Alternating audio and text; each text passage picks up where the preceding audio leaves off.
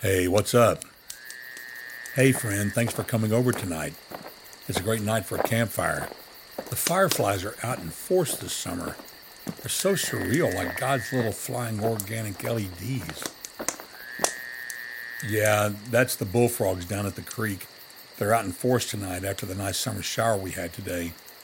I'm telling you, my friend, it's going to be a good one. As we begin today's podcast, I want to say that my heart is deeply grieved for the nation of Afghanistan. My heart is deeply grieved for the condition of our nation. I also want to affirm that God Almighty, the God of heaven and earth, the God of creation, is in full control of His planet, and His providential will is and will be carried out in spite of the wiles and the attacks and the machinations and schemes of the devil. On with the podcast. Season 7, Episode 134. Title, Sir Paul McCartney. Subtitle, Will Confusion Be His Epitaph? As you read the title to this podcast, you may have asked yourself, who is Sir Paul McCartney? Though Paul McCartney has been a part of my life all my life, I would say that the majority of the people on the planet no longer know who Paul McCartney is. So as I write this podcast, it is with an awareness that I am perhaps talking about someone you have never heard about or care anything about. Please stay with me because ultimately this podcast is not about Sir Paul McCartney. It's about us, you and me. As I go to my web browser to pull up the Wikipedia article on Paul McCartney's basic life facts, the first thing I notice in Google is that the entire page shown on the screen is all about the Paul McCartney, the rock musician I'm researching. I did some additional name searches of famous people, and Google does seem to give them the same treatment, where there is a much more elaborate presentation of the person than most searches receive. And let me say that, of course, perhaps these prominent people pay for the placement. Google's advertising programs through AdWords and product promotion is robust. I click on the link to his website first, since it was the first offering on Google, and the first thing that happens is a pop-up launches that reads, the lyrics, 1956 to the present, out November 2nd. In this extraordinary book, with unparalleled candor, Paul recounts his life and art through the prism of 154 songs from all stages of his career. The info in the pop-up is case in point to what I'm here to talk about today. Paul McCartney is 79 years old. His last hit record was decades ago, yet he still makes on average tens of millions of pounds in income annually. He is a prolific songwriter, author, painter, musician, and media figure. All of this is very intentional and administered by a very savvy marketing team. He and his kids don't pilot his billion-dollar empire alone. The beginning tone of this podcast may have a slight tinge of animosity to it, which I don't intend at all. I am a big fan of Paul McCartney. I have a great appreciation for his obvious giftedness as an amazing artist who operates on so many levels. His social savvy, business savvy, musicianship are all amazing and if studied in detail could provide valuable lessons for us all. That doesn't mean I support his ethics or his lifestyle. Sir James Paul McCartney was born on June 18, 1942. He's an English singer, songwriter, musician, author, painter, and record and film producer who gained worldwide fame as co-lead vocalist, co-songwriter, and bassist for the Beatles. His songwriting partnership with John Lennon remains the most successful in history. After the group disbanded in 1970, he pursued a solo career and formed the band Wings with his first wife Linda and Denny Lane. McCartney is a self-taught multi-instrumentalist musician with a versatile and wide tenor vocal range spanning over 4 octaves. He began his career as a member of the Quarrymen in 1957, which evolved into the Beatles in 1960. Starting with the 1967 album Sgt. Pepper's Lonely Hearts Club Band, he gradually became the Beatles' de facto leader, providing the creative impetus for most of their music and film projects.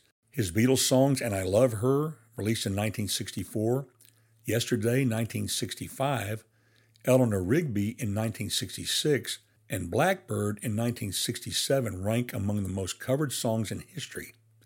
In 1970, McCartney debuted as a solo artist with his album McCartney. Throughout the 1970s, he led Wings, one of the most successful bands of the decade, with more than a dozen international top 10 singles and albums. McCartney resumed his solo career in 1980. Since 1989, he has toured consistently as a solo artist. McCartney is one of the most successful composers and performers of all time. He has written or co-written 32 songs that have topped the Billboard Hot 100, and as of 2009, had sales of 25.5 million certified units of record sales in the United States. His honors include 2 inductions into the Rock and Roll Hall of Fame, the first time as a member of the Beatles in 1988, and a second induction in 1999 as a solo artist. He's been awarded 18 Grammys. He's an appointment as a member of the Order of the British Empire in 1965, and he was knighted in 1997 for services to music. As of 2020, he was one of the wealthiest musicians in the world, with an estimated fortune of £800 million, which in US dollars is $1,094,116,000.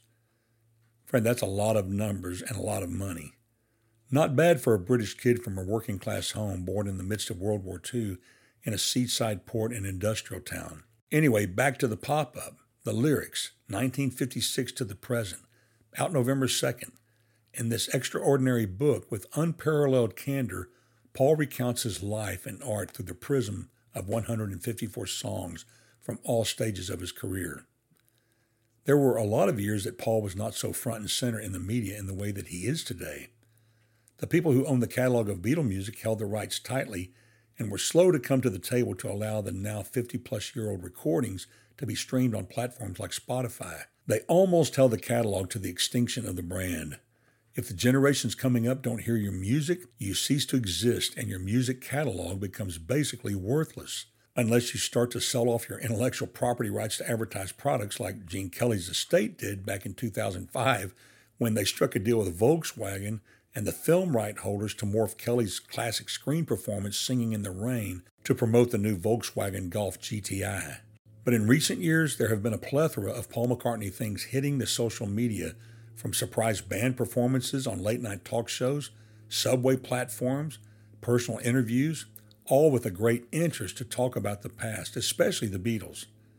The new book is case in point to chronicle the thinking and stories that went into making the most iconic songs of his 60-year career.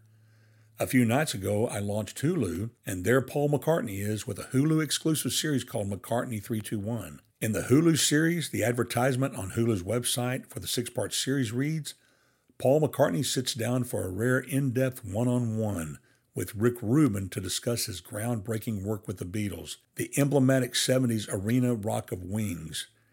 Say that 10 times fast. The emblematic 70s arena rock of Wings, and his 50 years and counting as a solo artist in this 6-episode series that explores music and creativity in a unique and revelatory manner. Join Paul and Rick for an intimate conversation about the musicianship, songwriting, ingenuity, influences, and personal relationships that inform the iconic songs that have served as a soundtrack of our lives. End quote. All of this media blitz is leading up to the life-defining moment of the release of director Peter Jackson's new The Beatles documentary, which will debut over U.S. Thanksgiving weekend exclusively on streaming site Disney+. The 6-hour epic, which features never-before-seen footage of the Fab Four, will air as 3 2-hour episodes over 3 days, beginning November 25th. Jackson has spent the past 3 years restoring and editing the footage for The Beatles Get Back. That's the title of the show, The Beatles: Get Back. For those who remember the Beatles, this will be a big deal. For the rest of the world, like those who are now suffering and dying in abandoned Afghanistan, the 6-hour epic is less than meaningless. Terms like world renown regarding artists like Paul McCartney carry the same weight as calling the U.S. football team who wins the Super Bowl world champions. Gee, there are only a couple of countries who play American football, so I guess the world renownment is pretty small in scope. You may be wondering why it appears I'm wandering on this podcast like a movie camera dolly shot encircling the main character. I applaud the talent and diligence of Paul McCartney and his quest to remain relevant on some level all the way into his 80s. But there is a point to it all. Paul McCartney, by most human standards, is at the end of his life expectancy. That is not to say he is going to die soon. Who knows? He may live to be 100. but the average British male's life expectancy is 81.26 years, about 3 years longer than the American male. The people left on the planet who care about his life and work are also on the outer edge of their life expectancies. So, with the famous Lord of the Rings movie director Peter Jackson's touch, you have the final hurrah for an era at the end of its life. The Beatles made rock and roll famous, but by all musicologist standards, classic rock and roll is dead. The Foo Fighters are the last vestige of rock and roll that works, and they too are fighting masterfully under the talented Dave Grohl to stay relevant and known in a rapidly changing media and music landscape. Paul McCartney has never been a spiritual man by all public accounts. He gives some tip of his hat to transcendental meditation, which he was first exposed to in his encounter with the Maharishi Mahesh Yogi, but he has never given an indication in a strong belief in God, Christ, or eternal things.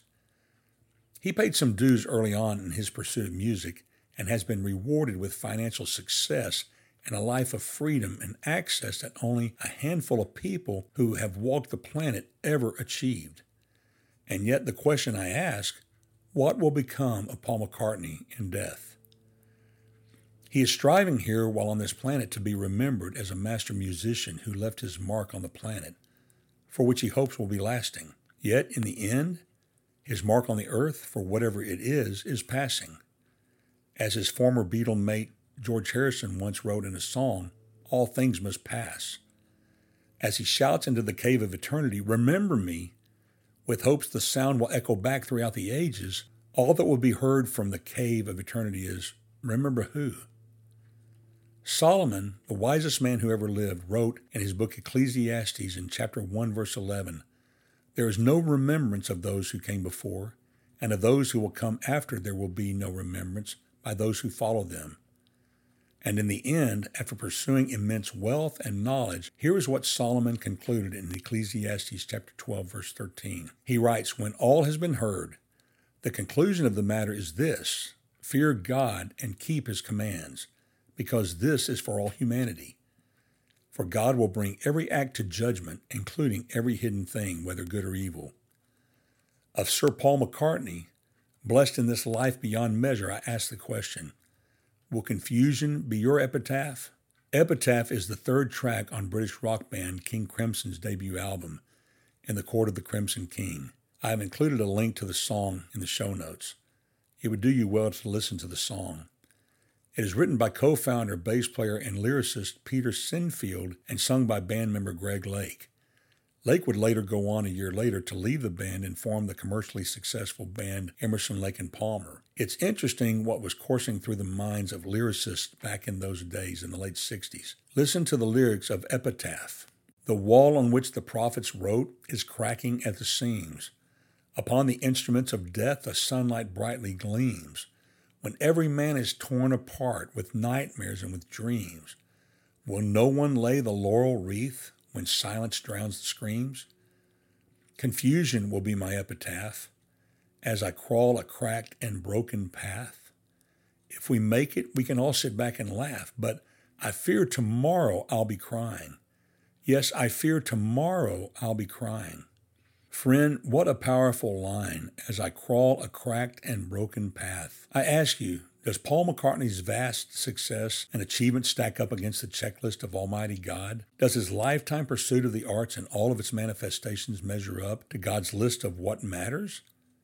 That first of all, number one, to fear God, and number two, keep his commands, because this is for all humanity? Or in the end, will he find that he has crawled a cracked and broken path that in the end will leave him crying? I can't answer the question for Paul McCartney, but I can ask the question of myself. The only way to meet God's expectations for a successful life that endures forever in heaven is through Jesus Christ. When we come face to face with him in this life and surrender to him as Lord and Savior, his life in us empowers us to live a life that respectfully, lovingly fears him and keeps his commandments. I ask you, will confusion be your epitaph? Or, well done, good and faithful servant? Well, I thought I was finished with this podcast. I had spent all day on it. I was tired. So I decided to stop, enjoy a nice home-cooked supper with my wife, and watch a little television. I could have gone back into the bungalow, that's what I call my office, and what I've called it for the past 26 years, but I decided not to. I had read this podcast to my wife, and she thought I hit the mark. Then I woke up early this morning and had this on my mind. I then thought back to my senior year in high school, the night of my graduation. Philip Voice, a guy I went to school with, was the one chosen to sing our class song. It was the Beatles' 20th and last U.S. #1 song, The Long and Winding Road, from the Let It Be album. It really seems like yesterday. Friends, you may not be rich or famous. You may be really struggling right now, but I want to leave with you this hopeful thought. I'm thankful that Jesus Christ called me to salvation in Him back when I was a kid. Instead of crawling a cracked and broken path, I've been following the path that leads to Jesus and His door, the door to an unfathomable home and riches beyond compare. The path, though crooked, steep, and treacherous, can be navigated safely and well by following the path illuminated by God's holy word, the Christian Bible. Psalm 119, verse 105 tells us that God's word is a lamp for my feet and a light on my path. God's word is the flashlight that will get you home safely. In case you don't have a Bible to read, the Beatles have already told you in their song, Rocky Raccoon, who you can turn to for help. Paul McCartney wrote, Rocky Raccoon went into his room only to find Gideon's Bible. You know, the fact that Paul McCartney wrote that song in 1968 gives me hope that just maybe, and all those nights spent in motels across the globe, he actually picked up that Gideon's Bible and read about salvation in Jesus. Look on the web for somebody who is connected with the Gideons, and they'll give you a Gideon's Bible for free. And with that, my friend, I bid you peace.